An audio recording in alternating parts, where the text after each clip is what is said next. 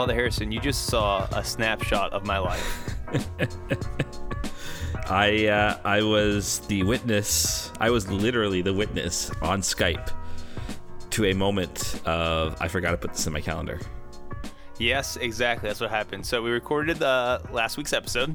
And by the way, this is my fault because I need to carry the American flag in this podcast. We said nothing about real Thanksgiving.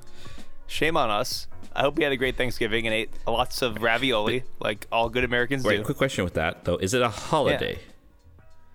Yeah. It's you know what's funny? Because we all know what the root of the word holiday is. Holy day. Right. Because if you say it's a holiday, then you're saying America is really a religion. And then you're not Catholic anymore. Hold up. So if, like, the very idea of giving thanks is a very Christian idea. Mm-hmm. So I think it's something that we can baptize and make good. So I think in that aspect it's good. But you know what's funny about that is ever since, like, entering seminary and just diving headfirst into this Catholic world, certain holidays like Thanksgiving, they're like weird bonus holidays. Like, I don't think about them. I don't get excited about them. But all of a sudden they show up. I'm like, oh, I get the day off? That's lovely. But I don't think of them as, like, holidays. Right. I think of, like, Christmas, Easter, solemnities as the big days. And I was like, oh, Thanksgiving, that's a thing. I get to eat a lot of food. Yay. So it's like a weird bonus holiday in my brain. So, okay, before you talk anymore, I got questions as an outsider, if that's okay. It's on Thursday, which has always been weird to me. So, like, at seminary, did you also usually get, like, the Friday off, or was it like a term break for the whole week? Or I'm trying to remember. So I know my college students, they are off tonight. I think they're off. I think their first day off is tomorrow. Gotcha. So they get Wednesday, Thursday, Friday. Because you need literally a whole day to travel because it's the most traveled day of the year for Americans. Exactly. Everyone's running around crazy. visiting family. It's bigger than Christmas. Yeah, because it's kind of like the family holiday. A lot of times families will, for Christmas, they'll just stay in the nuclear family. Mm-hmm. But Thanksgiving, that's one where you see relatives and such. Gotcha. Okay. Yeah. And that was really my big one because I'm just like, yeah, that's just like Thursday's a weird. Why is it Thursday? I've never understood that. Well, why is it Thursday? Is it because Black Friday predated it, and so they just had to do it on a different day? No, I know that, like, the legend of Black Friday is that that's the day these different companies go into the black financially. But I read that was wrong. That's not right. I think it's just a more fitting and accurate tribute to Mammon, who we celebrate on Friday. I mean, because you have Black Mass, you have Black Friday. Basically the same thing. The same thing. That's what we're saying. Okay. Not to, sorry, I totally interrupted your thought. Yeah, no. So why is it on Thursday? I think that's because that's when Amerigo Vespucci built America, and he celebrated with ravioli. And that's why every good American at 2 o'clock on Thursday for Thanksgiving has a big meal of ravioli. That's what happens with every American household on Thanksgiving. Okay, I will share my Thanksgiving thoughts after you finish what you had to say about your appointment that I witnessed. Oh, that whole thing. So we had just finished recording, and we're getting ready to fire up the next episode, and I get a call from Sister Annie. And without Sister Annie... Who he calls the boss, by the way. Yes, I call her the boss. So we have a pastor. It's not like one of these things where a sister runs the parish. That being said, without her, the parish would have burned to the ground immediately without her. She does so much work. She's very capable. She's wonderful. And the thing about Sister is that she doesn't call you for no reason, right? Especially after 4 o'clock when the offices are closed. She's not going to just call about something. It can wait until tomorrow. Now, she'll be working late into the night, but she won't bother other people. So when my phone rings and Sister Annie, I'm like, oh, I have to take this.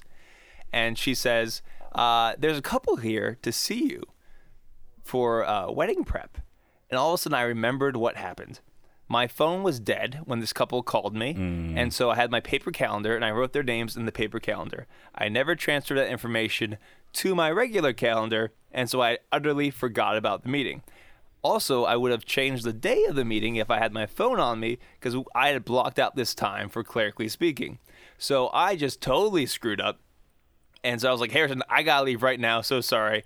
Ran over there, Luckily, the meeting was supposed to be at 5. I think I got this call at like 4:47 or whatever. So I showed up relatively on time. Lovely couple, both Catholic. Paperwork's easy, delightful. Got that done. And now we're back here. But man, I am so bad at this. And it gets I know better. everyone who's listening, they're like, "Oh, have you done this with your calendar?" I know what I'm supposed to do. I just don't do it because deep down inside, I guess I hate myself. I want to sabotage all my ministry. Right. It gets better. I was similar too, and I just had to kind of I have a secretary who puts any meetings and stuff into my calendar for me. Yeah. Which is a huge help. That is a huge secondly, help. It's just if I'm talking to people, I just put into my calendar right away. You have this kind of come to Jesus moment where you're just like, I gotta be better about how I organize this stuff for the good of my people. The thing is, and I'm not saying I'm just, you know what I mean? Getting better. Like I'm not saying you're not doing it for your good. It's just like you just kind of have that moment when you realize if I don't do this now, I will never do it in my priesthood. Well, the thing is, so like I was getting better, but then I got comfortable. Right. And I was like, I'll just do this right now. I'll fix it. But of course, I got swept into like 3 other meetings and utterly forgot. And I've never kept, I think we probably mentioned this, but like in seminary, I didn't even know where my classes were. I would just like find who was in my classes. And when they left their room in seminary, I would follow them because I knew it was time for class. Like that's how like not good at this I am. But anyway, that happened. But thank goodness Sister was there, and she was able to welcome the couple and talk with them, and you know what? Welcome to Clerically Speaking. I'm Father Anthony. Father Harrison. I was just gonna say too with that, I remember in seminary it was like the complete opposite for me. I've never before I came to parish life. I didn't even have to write stuff down. I was just able to keep it all in my head. I knew. Sure. I mean, we weren't a huge college, so it was easy to know the timetables and stuff like that in a way. But my diocesan brother, Father David, I would often know his schedule better than he knew it. Yeah. I'd be like, oh, no, you got this today. What? Yeah, you got this today. I do? Yep. And so I would just, but then you get to the parish life and it's just, you can't do that anymore. It's just not possible. Yeah. There's just too much stuff taking over your brain. But yeah. See, we would have been friends in seminary because I just became friends with the most capable people who could help me organize my schedule. So it would have been a beautiful friendship of pure utility.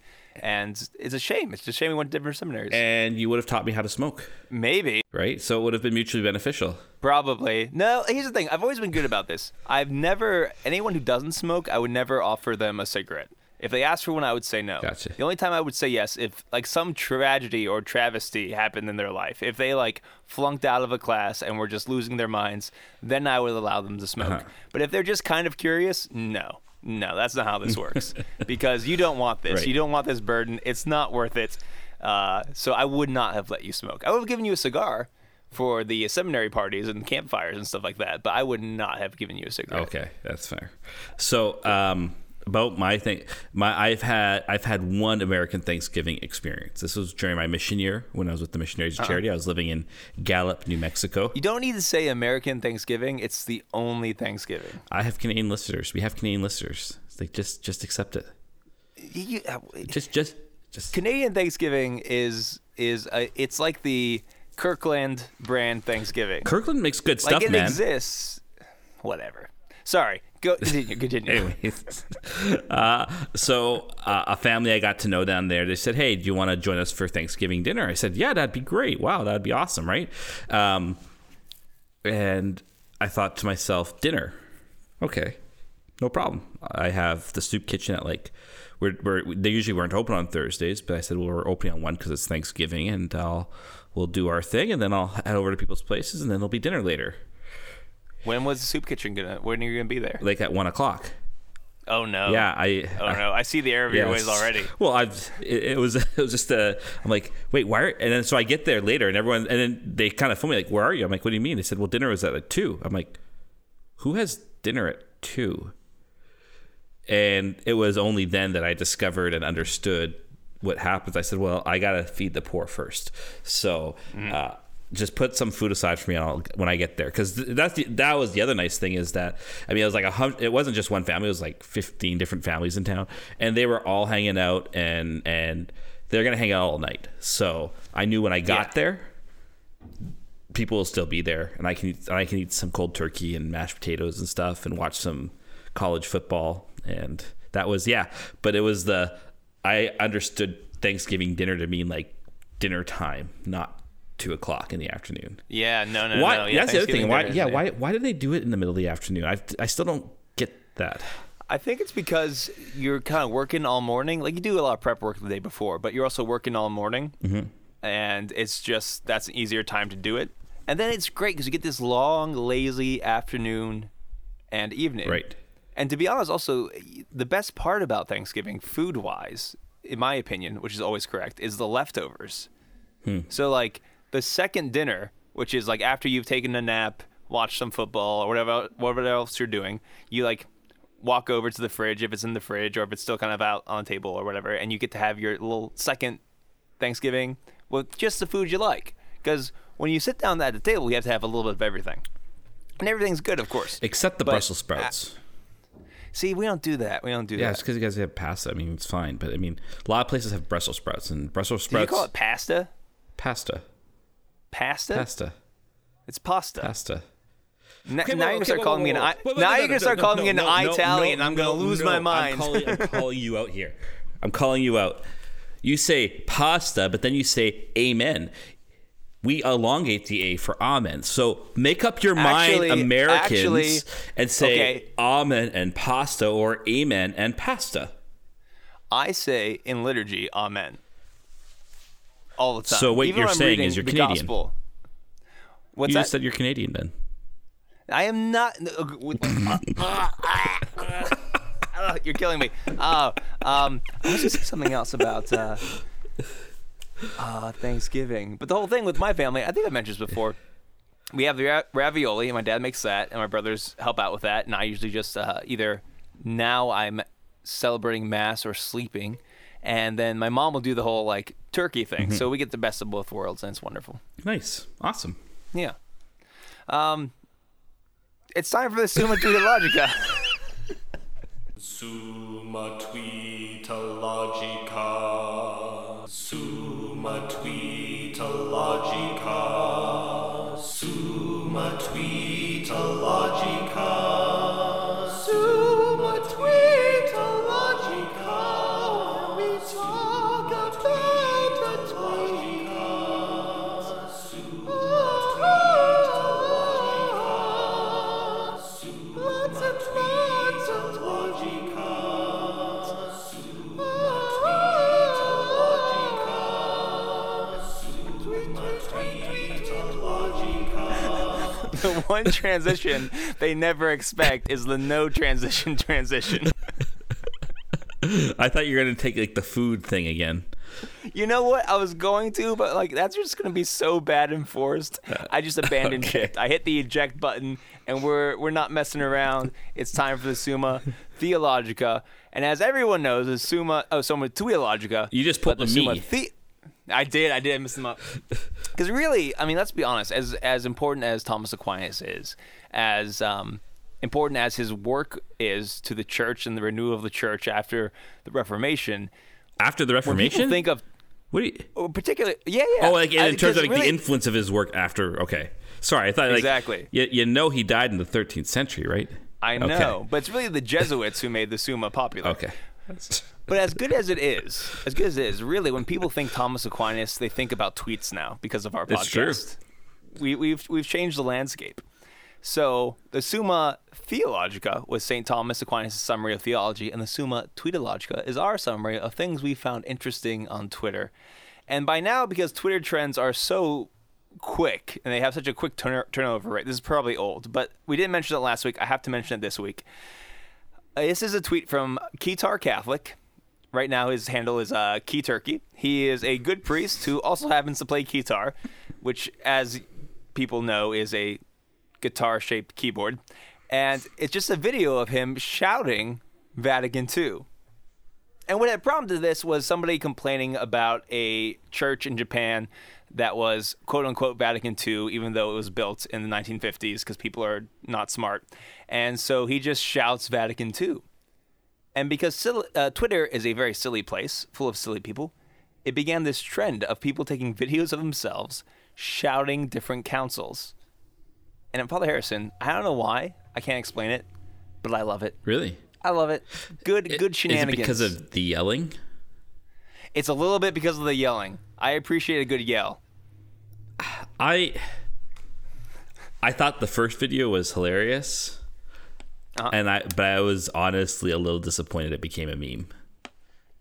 Why? Why? Is it because you're a fun sponge? Is it because you hate fun? Is it because fun is illegal in Canada? Because you live in a communist country? No, the first one was so perfect it didn't need imitation. Imitation ruined it. Here's the thing, though.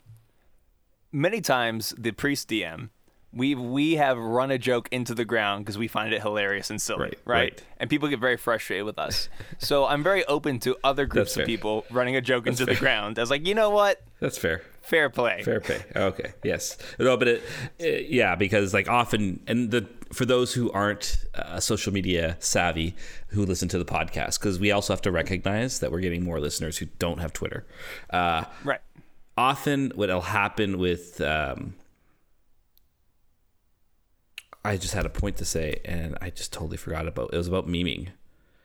About memeing? Was it about us memeing? No. Our memery? Crud. It was a good point too. Anyways, okay. It's all gone now. It's all gone. I'm sorry. I failed you. That's okay. Nick will fix it up. Yeah. Make us sound smart. He probably won't, but that's okay. He does. That's the one thing. Because he'll leave it just for the humor of it. Yeah, because now we're making it into content, so he's definitely going to leave it. But here's the thing. He'll say, no, this was an artistic choice. But really, I think he likes dunking on us when he can. I just think it was like, if I take this out, it's going to add 15 minutes of work. It's hard to tell. Who can say? Is he a genius? Who can say? Is he lazy? Who can say? Who can say? Who am I to judge? Right. You got a tweet for us? I do. All right. I did have one. It is right here from Woke Space Jesuit. Oh my. How come the much vaunted Pope Benedict generation of ultra trad priests aren't any better at giving homilies than the older ones? And he goes on. This is actually even the hotter take. People have pointed out that to be truly preconciliar and traditionalist, the homilies would be getting much worse, which I concede. So I found this interesting because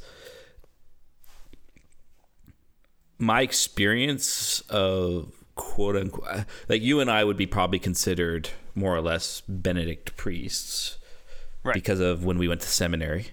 And my experience, well, he's saying ultra trad Benedict priest, so maybe that's the qualifier there. But my experience of guys who've gone to seminary who are fans of Benedict have actually been quite good preachers. Mm-hmm. But, and maybe, I don't know. But I've heard this from other people too, that yeah, like the preaching doesn't exactly get much better. And you get a lot of the lazy, like, you know, my least favorite trope, you know, what is the tree in your life? If a tree helps Zacchaeus to see Jesus, what's this tree in your life that helps you see Jesus? You know, tropes like that I just want to just like hit my head into the wall when I hear. Sure. And I don't know what it is. And I actually remember tweeting out about this. I said, maybe homilies will always be bad until the Lord comes again, so that we can remind him that when people come to faith, it is because of grace and not our works. Okay, there's a lot yes. there. One, I think the definition of terms is important, because I think if you're the priests who came before us, a lot of them identify as they are priests of John Paul II, because that was a major influence in their lives, and I think a lot of us in our generation are Benedict. But if you're a true priest under like if you're a Team Benedict priest, you're not an ultra trad, because Benedict was not an ultra trad. Like if you're a priest of Benedict the 16th, you are a form of the Reformed guy, right? You're even a Nouvelle Theology guy. And I pronounced that terribly wrong. But actually, you did pretty good there. Okay. So I disagree with that. I'm not So the thing is, with being a priest, I don't hear, and I'm not terribly interested in hearing other people's preaching. Right. Father Alec on Twitter, he said one of the great graces of being a priest is that you don't have to listen to other people's preaching. So that's good and bad, because everyone, I think a lot of people may think they're good preachers, but not. I listened back to a homily of mine that was recorded last year, and the content was good, but I didn't realize, wow, I was really melodramatic in my delivery. And I was like, oh, I don't like that at all. You're Italian. Do I still do that? Exactly. So it's part of it, but you got to balance it. Cause there were times I sounded like myself and times I didn't sound like myself. Right. And that's making me, like, I wish I recorded more of my homilies so that I could work on some of that technical stuff. Right. So I don't know what the preaching is like in Trinity parishes or in extraordinary form I've heard parishes. it's quite bad. So it depends. I'm sure it depends. But here's the thing. It's not the liturgy that makes the preaching. It's the priest. I think the reasons behind bad preaching are not just theological outlook. I think they're very much so. This is something that I'm believing more and more, is that good preaching comes from prayer, period. 90% of it. Like, there's technical tweaks you can make. I think there's something about the art form that you can learn and be taught. But I think if you're not firmly convinced that Jesus Christ has something to say to your people at this Mass, if you're not praying and working on the spiritual life constantly yourself, you will not be a good preacher. And I think because many priests they treat writing a homily as a job or a function and not as something that is pouring out from their spiritual life, I think that's the reason why you have bad preaching. Okay. I'm going to push back a little bit. I think it's a little bit more than 90% prayer. I agree. I think prayer has to be of absolute importance in it, and because it's also about, like, trying to see Scripture in a different light too. I'm really getting heavy into wanting to train my people to understand the spiritual senses of Scripture, because that is how it was preached for 1,500 years. But I also think, remember, nature and grace are always working in tangent with each other and not one to the excess of the other. So there is good training in how to do it properly and effectively. And I think one of the first issues with a lot of preaching is actually maybe sometimes not even, there's maybe actually it is in both. Content wise, we talked a little bit about this last podcast. Maybe we get too academic sometimes for an audience that's not academic. That's your first issue. The second issue is form, how you go about delivery, and how you construct your speech in a way that the order and modes of words that you use has an effect on the hearer, this is like traditional rhetoric stuff. Like Fulton Sheen was a great preacher because he really internalized what he learned in his rhetoric classes.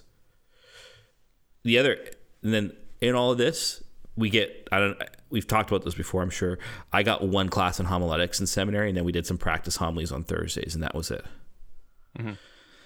So I had a little bit more. We had 2 semesters of it. We had basically like a preaching lab, and like a preaching theory class. So it was pretty good, I thought. But to be honest, Harrison, you had me convinced once you said nature and grace. After that, I was like, yeah, okay. Yeah, I know. So this one is from Josh Madden, at Dr. Josh Madden, and I'm going to get in trouble for this. But he says, Tolkien could have used a better editor. Hey, John, not sure we need 5 pages to narrate our protagonist's traversal of a single hill. And I kind of agree. But here's the thing. The Lord of the Rings, it's a different kind of literature. But also the thing with Tolkien is I've always appreciated Tolkien's thought more than I have his writing. I love reading about Tolkien more than I like reading Tolkien and The Lord of the Rings. Because there's brilliant flashes in Tolkien in some of his writing, and it's just magnificent. But then in other places it does kind of drag, because I'm convinced that the way he sees the creative process is the reason why he spends 5 paragraphs on a hill is because he's actually excited to learn about this world he's exploring. He's not creating a world, he's finding out about a world. So when he's writing these longer passages, it's because it's all new to him. Does that necessarily make good writing? I don't know. But I thought that's my perspective on Tolkien's writing. Would you edit Homer? I can't tell you because I've never read Homer. Homer's not short either, and often would go into detail as well. You see, I think the issue is if you're approaching Tolkien as just, well, there's two things going through with that. It's not just normal literature. Right. He really invented the genre of fantasy. And in this, he's adopting the genre of epic, which requires, and that whole genre has a mode to it that involves a heavy level of detail because it's trying to really draw your imagination to really see the whole world and to see it from the eye, like to really be like, it's as if like the idea is meant to be that, and I think this is why people like fantasy when it's done well so much.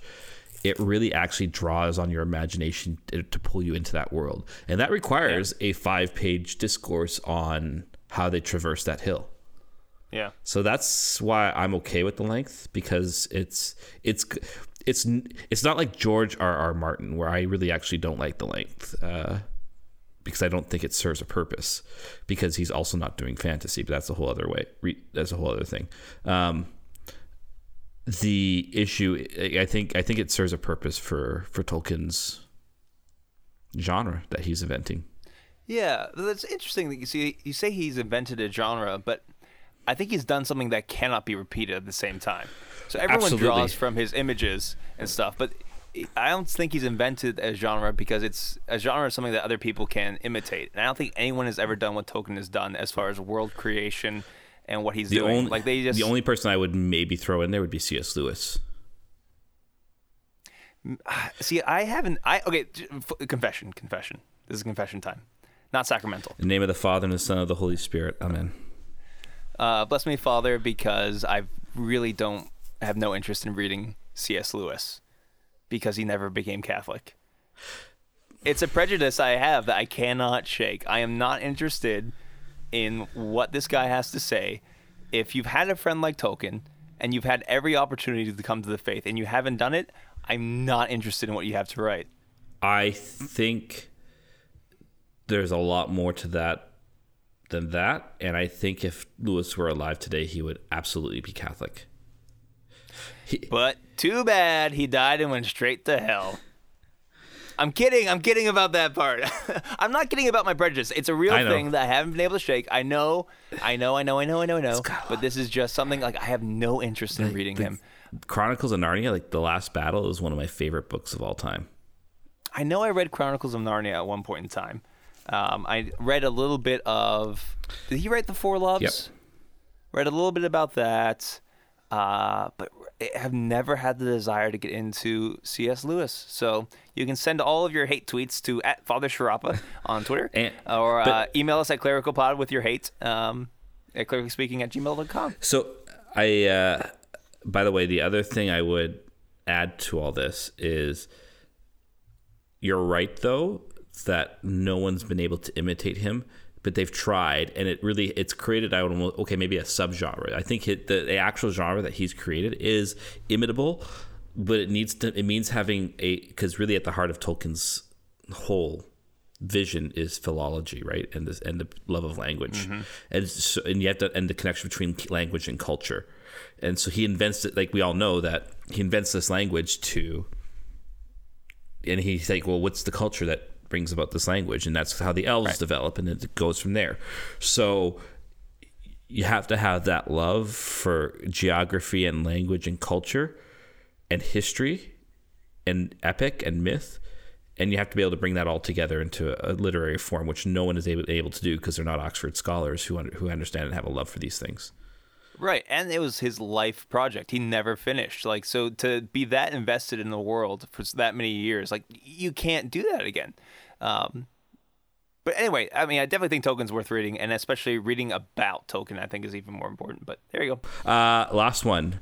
This is from @SlasherDaySaint, Vincent Beck, and it's a video. Who is the guy in the video? Mark McGrath, who is the lead singer of Sugar Ray. So there's this app. What's the app called? I forget what it's called. It's Cameo. that's Cameo.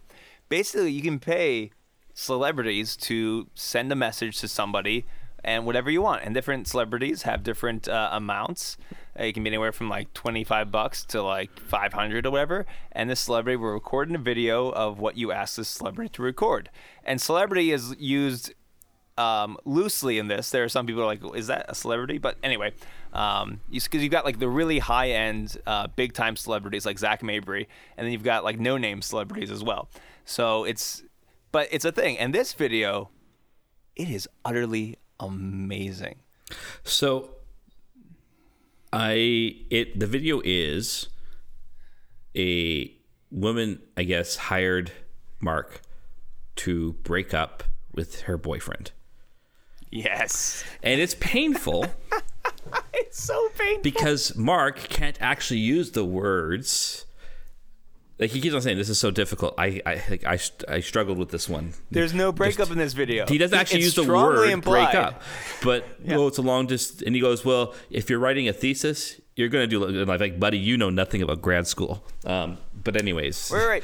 But here's the thing. Like, so apparently what I get from context is that this woman wants to break up with this guy because the long distance relationship isn't working. And then Mark is talking about how, like, oh, I get it. It's difficult. You know, I've been married for a long time, and the most difficult thing has been the long distance things. Yeah. So he's kind of saying, like, you know, if you're really in love with somebody, you can make this work. But you guys, I guess you can't. Right. And she's always, I still want to be friends, which is a phrase every guy often feels is not. You can't. It's very hard to stay friends after that. But this is where I was honestly angry. Oh, yeah? At this video. Mark should have said, here's your money back. I can't do this for you. Because I thought, honestly, what a cowardly way to break up. It's okay. It's a cowardly way. Yes. Is it a cowardly way to break up? The answer is yes. Absolutely. But like, if you're gonna break up in a cringy, terrible way, why not go all in? Why not go all in and just compress all the cringe and all the universe into one video? Like, imagine, like, what if this guy is like a super fan of this band and he loves them? He won't love them anymore.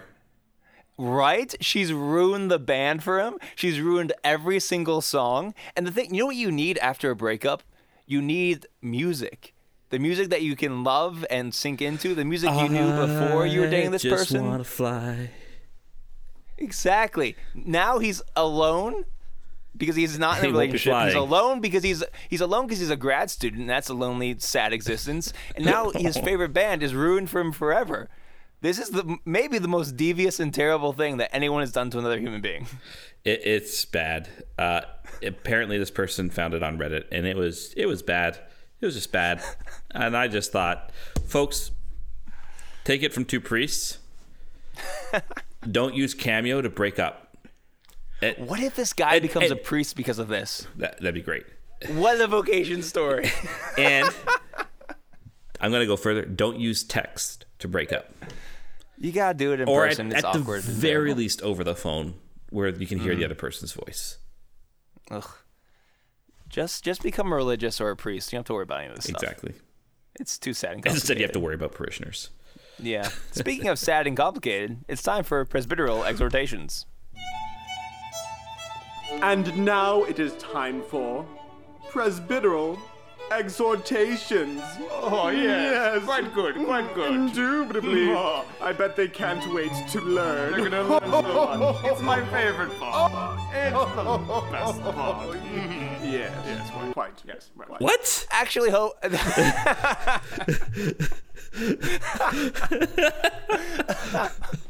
Actually, hopefully this will be joyful and clear, because that's what we try to talk about in Presbyterian. I couldn't help myself. It just seemed funny to me, so I went for it. That's funny. All right, take the lead. Yeah, so we're going to talk about prayer today. Because one question that we've been getting, and I've gotten a lot just in priesthood, is this question: how do I hear God in prayer? Mm-hmm. Right? Even one of my students, one of the young people at my youth group was asking me, like, I've been praying, but I don't hear God. How do I hear God in prayer? And as a side note, just the fact that this young person was asking me that question, I was just so happy. Right. Because I'm utterly convinced that he will find Jesus Christ because he's searching for him, and Christ is working in his life somehow. So the very fact that he asks that question, I want to hear God, I don't know how, that's amazing. Absolutely. So if you're at that part in your spiritual life, just hold on. But yeah, because a lot of times, so this question is interesting because I remember a time when I felt the same way. Before I had an experience of Jesus Christ, I have a memory of like praying but not getting anything out of it. I was being honest with my prayers, but something wasn't clicking or working or something. But it's also funny because after you start praying and after you have an experience of Jesus Christ, it becomes a little bit more difficult to explain. And a lot of times the explanations don't go farther than when you'll know, which is not helpful to people. What also is difficult is that a lot of times, like if you're trying to pray and having difficulty with it, and you're listening to Catholic speakers, they'll say stuff like, God told me this, or God said this, or God put this on my heart, or the Holy Spirit's been telling me this. And they say it with such confidence that it can drive you crazy because you don't experience that. Also, as a side note, I just want to share this story. Sometimes people who say, God put this on my heart, or the Holy Spirit's been telling me something, sometimes they're absolutely wrong. And I have this story. Right. Oh, yeah. I forget what was going on. We were in seminary, and we were going somewhere. I think we were traveling on pilgrimage. Maybe it was a March for Life thing, and a bunch of us had to use the restroom. And so we're all lined up at the urinals. This is urinal talk again. And then one of the seminarians says, well, I guess the Holy Spirit was calling us, to use the bathroom at this moment. What? And I thought for sure this had to be a joke in poor taste. But, sometimes seminarians make jokes in poor taste. And it was so shocking that I broke my rule, and I looked over at this guy, and he was dead serious. It's like, whoa, buddy. Sometimes you just have to pee, right? Okay, so hearing stuff like this, that, other experience of prayer, when you don't experience it, is a very frustrating thing. But the thing is, if you're genuinely searching for Christ in prayer, you're going to hear him, and you're going to find out about him. So I just want to start with, actually, this is how I want to start. Father Harrison, can you talk about the first time you kind of had a experience of Christ in prayer where you're like, oh, this is actually Jesus, he's telling me something? Yep. It's my conversion, essentially.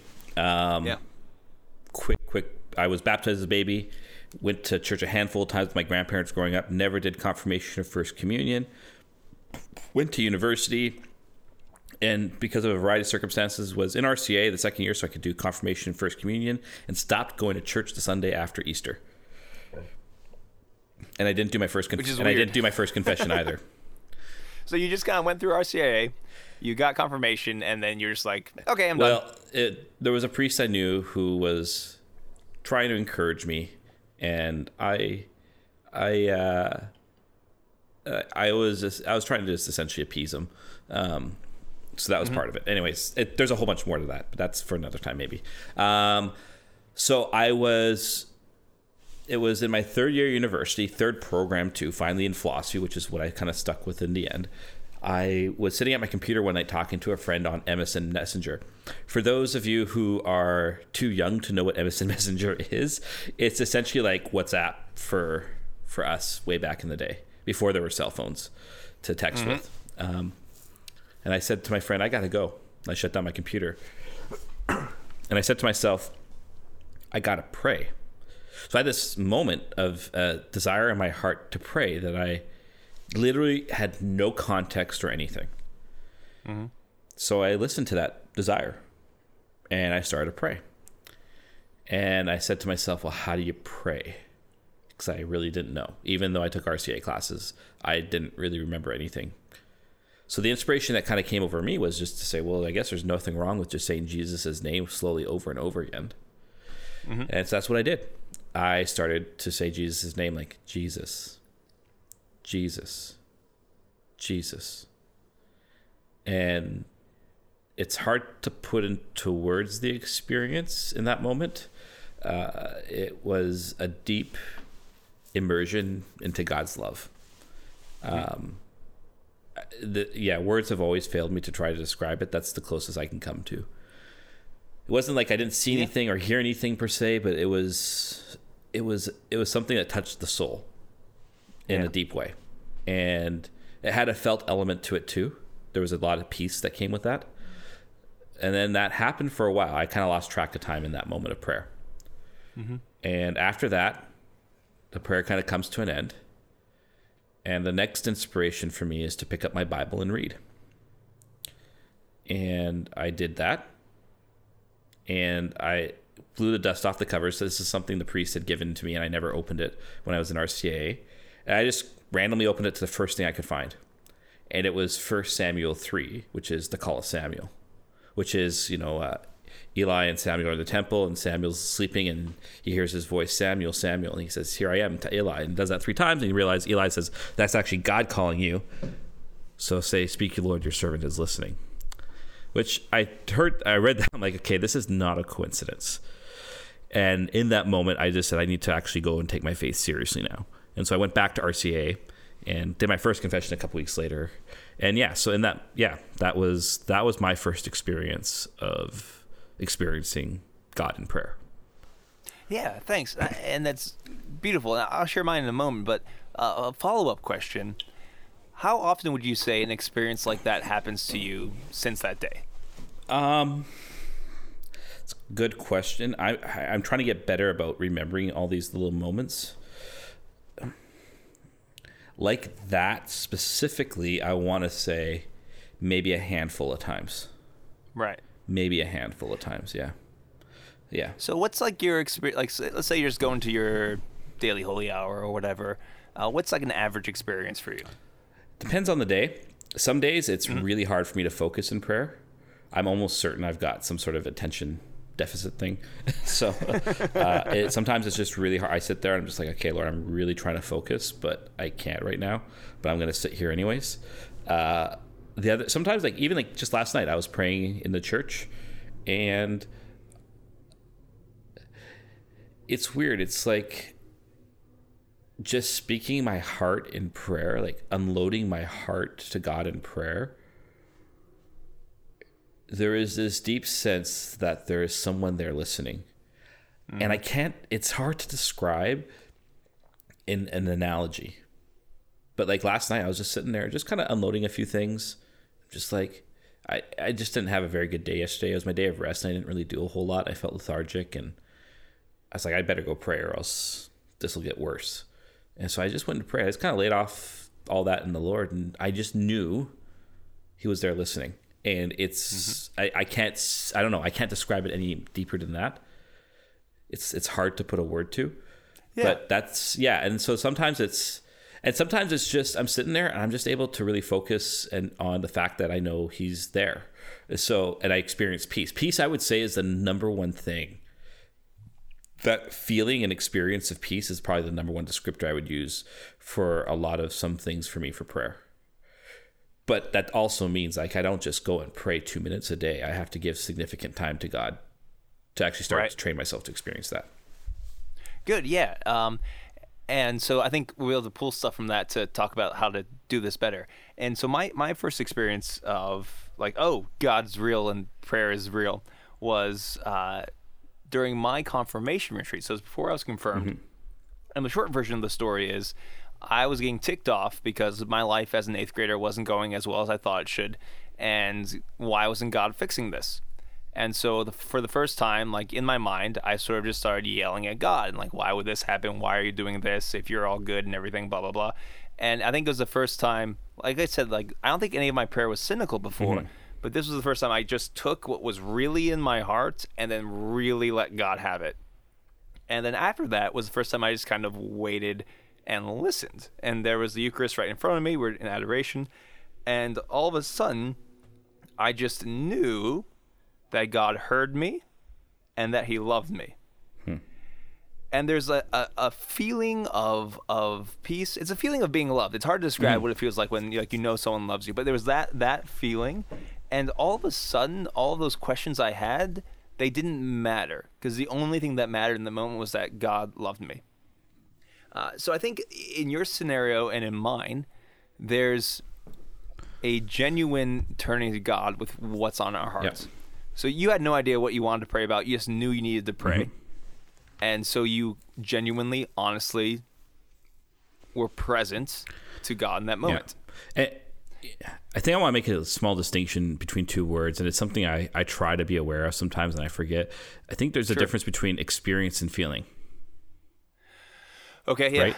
Go for it. Feelings are, and I'm not saying affectivity doesn't have a part to play in our prayer, and feelings don't have a part to play, but experience goes deeper than just feelings. It's a sense of in the soul, and so like in that moment, for example, when I need to pray, there wasn't a feeling with it per se, but there was an experience of a desire in my heart that I needed to do something to correspond to this.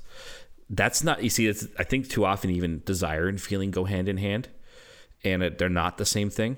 And I think that's such an important thing, because I think we often look at the words like experience, desire, and feeling, and we think they're all the same thing, and they're not. So I think almost like what I would say to people with all that is to say, yeah, I recognize in that moment I need to pray, but it wasn't like a feeling of sadness or lack. It was just there's something deeper than that we need to get in. And how to get in touch with that, I'm still trying to figure out. But there just comes those moments where you just experience in your heart something deeper than a feeling, if that makes sense. Yeah, I think that's a good distinction to make. And that's something that will make more sense As we go along. As we go along and as you go along and experience it. Yeah. So I think part of what goes on here when people have difficulty praying or haven't had some sort of experience of prayer before, it's very much to do where you're at in your spiritual life. So if a person finds themselves in a place where they have no interest in praying, where sin doesn't bother them too much, where they're not trying to get closer to Jesus, in that place, you're not going to be able to pray very much because you have no desire to. Right. And there needs to be a conversion moment in that, a choice, an act of the will. But what's more difficult is when someone is just starting out in the spiritual life, because there's something that happens. You're trying to move closer to God, but you still have all these old habits of your past. And whereas before, I'm going to use a little bit, because I think Ignatius's rules for this sermon are so helpful. So, in the first rule of his rules, and we did an episode of this early on, so I'm not going to go through the whole 14 rules. But for someone who's like the unconverted person, this describes them. In persons who go from mortal sin to mortal sin, the enemy, meaning the world, the flesh, and the devil, is commonly used to propose to them apparent pleasures, making them imagine sensual delights and pleasures in order to hold them more and make them grow in their vices and sins. In these persons, the good spirit, meaning the Holy Spirit, meaning your guardian angel, meaning intercession of the saints or whatever, the spirit uses the opposite method, pricking and biting their consciences through the process of reason. So usually even the person who is very sinful, there's still a sting of the conscience. And what the enemy will do is saying, oh, you can get rid of that sting if you grab onto more pleasures. But the more we do that, the more we kind of fall into this thing. Okay? But most people listening to this podcast probably aren't in that state. They're probably more in the second state, where you're beginning to strive more for holiness. But what makes this state difficult is, one, yeah, you've got those old habits, but then the enemy starts working on you in a different way. He starts putting up all these roadblocks. So Ignatius says it's the way of the Spirit to bite, sadden, put up obstacles, disquieting with false reasons that one may not go on. That's what goes on. So if you're striving for holiness, having difficulty with prayer, and you have this thought, this is going to happen forever. I'll never be good at praying. God doesn't care. God isn't listening. I'm too busy to pray. All of those thoughts are coming from the enemy and not from God. They are not true. They are lies. And even though they will feel true, that will feel like your reality, but it is not true. When you know something's from God, and when you know that your experience is genuine, it's very often it's helpful to look at the language that Ignatius uses for spiritual consolation. And I think you'll be able to hear in this description stuff that Father Harrison said, stuff that I said. It's proper. proper to the good to give courage, strength, consolation, tears, inspirations, and quiet, easing, and putting away all obstacles, that one may go on in well-doing. So a feeling of peace, a feeling of, oh, this is going to get better. Just a quiet in your heart. Tears, and the way you can tell good tears from bad tears is that bad tears, a lot of times you'll be thinking about how I am a terrible person and I am awful and I will never get better. That's not coming from God. But if your tears are coming from a place of genuine sorrow for your sins combined with the hope that God's forgiven you, that's a good thing. Or sometimes it's kind of like the I'm so happy I'm just crying right now because it's so beautiful. That's coming from God. So that's the kind of more experience of God speaking to you. And a lot of times it's in a very simple sort of way. It's just like you feel your heart kind of gently lift up. You're a little bit more at peace. And sometimes for me in a holy hour, I may spend the whole hour struggling with distractions, but maybe at the very end of it, my heart's lifted up just a little bit. I'm kind of ready to go back to my day, and there's a little bit of peace. That's a great gift. Anything on that before I move on? No, I actually think Ignatius's, and just maybe one little caveat with when he's talking about from mortal sin to mortal sin, I think he would make a distinction between that and the person who struggles with mortal sin but is striving to get out of it, right? When you say mortal sin to mortal sin, like you're doing it without conscience, like you don't care that you're going from this sin to this sin, right? That's so, because I recognize like a lot of people who are listening and probably struggling with mortal sin. That's not the same as what he's talking about there. I mean, and the other thing it's important to know with his rules for discernment of the spirits is that these things are not like categorized and boxed off. Like he's categorizing these things so you can be aware of the different movements that are going in our hearts sometimes. So sometimes these things interrelate with each other. And so like, Absolutely. Okay, you're struggling with mortal sins. So yes, he's still going to use some of the world, the flesh and the devil are still going to use some of those methods to draw out of that in us, right? So, but because we're striving, we're going to find these other things that might help us grow closer to God too. And those two things can be at play at the same time. Absolutely. So I think what's needed if you have trouble hearing God in prayer is a few things. Understanding what's going on in your own heart. Because even St. Paul says we don't know how to pray as we ought. Right. So a lot of times we want to pray, but we don't know how. And Father Harrison, you got that little inspiration just to say the name of Jesus. And if you think about it, like there are so many things you could have prayed about. Like your life and where it was going, how at the time you weren't really focusing on Jesus Christ. There's all those things that you could have guessed at, right? But that's not what the Lord wanted you to do in that moment. And in that moment, you were able to listen to it and do something very simple. And that's what lifted your heart to God. Right. And that was your conversion, right? I think sometimes people, they feel like they should pray a certain way. So to be holy means I have to say these prayers. To be holy means I need to feel these feelings. To be holy means I have to do this and that and the other thing with my prayer. And there's a very dangerous understanding of the word should that the devil will use against us. Exactly. If I should do this, I should do this. No. You have to be very careful with this. And so a lot of times, the reason why we haven't experienced God in prayer yet is because we haven't prayed honestly. Maybe I need to bring something really ugly to God that's in my heart. Maybe I actually have to bring this doubt to God that's in my heart. Maybe I just need to speak with God like I would speak with anyone else and stop treating him like a statue. Or, so maybe one of the roadblocks is that we're not being honest with what's going in us. And the thing is, that's going to take time. So a lot of struggles that I think everyone runs into prayer, and I think especially for priests, and this is why it's helpful to pray in the morning. I can't always do it, but like if I try to pray in the middle of the day, it might be my only time to pray in a concentrated sort of way. But it becomes tough because I'm thinking about what I have to do after prayer, before prayer, and that, or maybe I haven't eaten in a while, and so I'm hungry and that's bothering me too. All those things, because we're embodied creatures, can be difficulties in prayer, but they're not roadblocks. Sometimes what you need to do is pray with your distractions. If I'm really anxious about a homily I have to give, maybe that's what I need to talk with God about. Let go of, I should be praying about this. No. This is what's really on your heart. That's why it's distracting you. I should pray about this. Now, if it's something like I'm really concerned about what's happening in my fantasy football league, maybe that's a distraction that I need to move on from. Right. Maybe it's then time to pick up a spiritual book. Or you can say, hey, Lord, why am I so attached to this? Oh, yeah, sure. Yeah, it's a good, deeper way to. So I think it's good to ask the Holy Spirit to teach you how to pray. When you've taken the time to do this, be like, Holy Spirit, teach me how to pray. What should I pray about? And listen to the stirrings that are in your heart.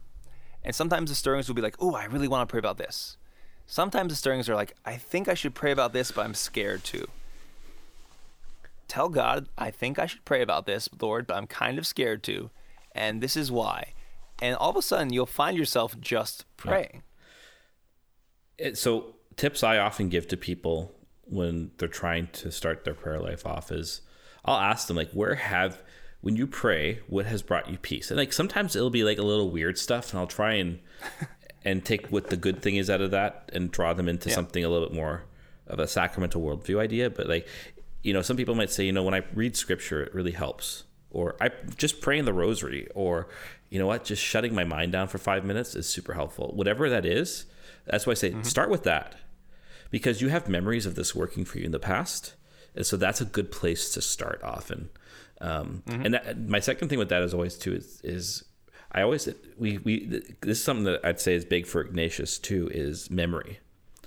Always call to mind in your prayer those times where God has actually really touched your life and your heart, if you've had those encounters. That is a wonderful thing to do, to remember, like, he has worked in the past. So he's and I knew him so real there. I know he's here too right now, even though I don't feel him as much, if that makes sense. So I think what has worked well to help you draw you into your prayer life is a good place to start. And then the second question, remind yourself of those times where you have had authentic encounters with him in prayer, and call them to mind and give gratitude to God for those. Yeah, absolutely. And for people who have been praying before but find themselves in a dry spell, and or find themselves avoiding prayer, sometimes you have to ask yourself, like, why am I avoiding prayer? Is it because I'm scared? Is it because I think that because I'm sinning, or because I'm struggling with a habitual sin, that God doesn't want me to pray? And the other, and this could be a whole other podcast. We also have to remember that sometimes God does a lot. Remember that your life as a Christian is a participation in the mystery of Christ. And that includes the cross. And you can't grow deeper into a relationship with God without it. And so sometimes we are going to be crucified in prayer, experience his absence. We're going to experience desolation, as St. Ignatius will talk about. But these are ways that God is actually purifying our love for our good and to draw us closer into him. So don't lose hope in those moments, but also remember, like, this is precisely the place that actually God's showing his love most. Yeah. And just to finish, just so people aren't confused, that feeling that God doesn't want you to pray, that is always wrong. Yeah. Even if you had fully committed a super terrible mortal sin, that doesn't mean God doesn't want you to pray, because God will call you to repentance and to turn back to him and to go to confession. Like, you can always pray. Sometimes, because mortal sin is a deep wounding of our connection with God, right? And a lot of times we hear that and we think, therefore, I should just run away from God, or I shouldn't pray, or I'm not worthy, or there's no point. You've got to understand that while the image that I think is most helpful is from St. Teresa of Avila. So she has this image of the soul as this castle with many mansions. And that's just beautiful by itself, because God has created in you an immortal soul, which is so beautiful and so good in and of itself. But on top of that, or actually within that, if you're baptized, the Holy Spirit has been set up in your soul. God literally dwells, I don't want to say literally because I don't want to mess up my theological words, but God dwells within you in a real way. And she says the soul in mortal sin, that spirit is still dwelling within you, but there's like this thick cloud that prevents you from seeing it. I think that's a good way of understanding mortal sin. A lot of times we think about, like, we've been guillotined by mortal sin. Our head's been cut off. We're dead. There's nothing we can do.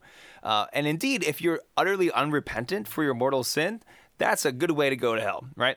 But a lot of times people who are struggling with that, they're not unrepentant. Right. They're distressed by the fact that they've done this. Yeah. And that's a sign that God is still calling out to you. So don't let your sin rule your spiritual life. Because God wants more for you than that. He wants your freedom, and He's always going to call you to Himself. So don't be discouraged by that. I mean, you're going to feel discouraged, like we've all felt discouraged before, but don't let that keep you from prayer, because that's a trick of the enemy. Yeah, and the other thing is, like, I know I was speaking distinctively about feelings. I think we talked about this in our Mary podcast. I think actually affectivity has a place in prayer. Absolutely. Because it's in Mary, absolutely. The question is, though, how do we respond to the feeling? Is it something that I react? Am I like reacting to feelings, and am I chasing after them, or am I looking to them as something to integrate and to reflect upon, to see the movings of God in my life? You see, that's what Mary does with hers. This is why she ponders things in her heart. She ponders her experience and her feelings in her heart. She doesn't just react, right? Because she's sinless, there's an integration there. We don't have that yet, but we can start to work towards that with grace. And we can look to Mary with her pondering as a great way to look at our feelings, so that we can start to actually integrate them better into not just our prayer life, but into our human life as well. Yeah. So I think just to wrap things up, because we could talk forever about prayer and give 1,000 prayer tips. And I know we'll talk about in the podcast in the future. But the big thing that you have to do is to make yourself available. Mm-hmm. So actually make the time, and to be honest. And I think what's helpful is actually this quote from the Catechism. Prayer is the raising of one's mind and heart to God, or the requesting of good things from God. But when we pray, do we speak from the height of our pride and will, or out of the depths of a humble and contrite heart? He who humbles himself will be exalted. Humility is the foundation of prayer. Amen. Only when we humbly acknowledge that we do not know how to pray as we ought, are we ready to receive freely the gift of prayer. Man is a beggar before God. And I think what's helpful to realize and to put yourself in this place of prayer is like, God, I know you love me. I don't even know how to pray. God, I've been searching for you, but you know what? By my own will, I seem to not be able to find you. Or God, I have this doubt, and that's just where I'm at. Or God, I'm really angry, and that's just where I'm at. It's from that place of humility that our hearts are finally open to experience prayer. The end, I guess. Amen. Do you have any final thoughts? Nope. I got to run here, so. Good. Yeah. All right. Well, thanks, guys. Thanks for listening. Please leave a review on iTunes or wherever else you listen to our podcast. Tell your friends about the podcast, but also tell your enemies, because Jesus says we must love our enemies.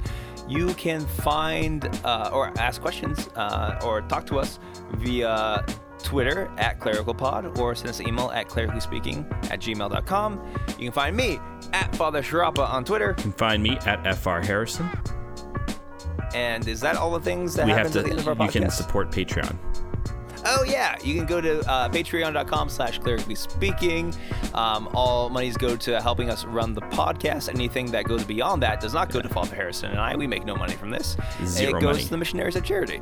And because of Patreon, we're going to be able to go to SLS 20 this year. Yes.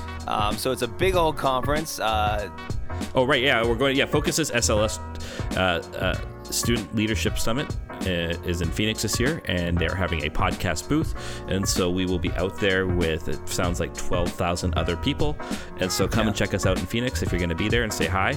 We'll have stickers, we'll have business cards to help promote the podcast and hand them out to people. And we'd love to see you guys out there. Yeah, it'd be cool to meet you. Until next time, we'll see you guys later. Okay, Peace. God bless.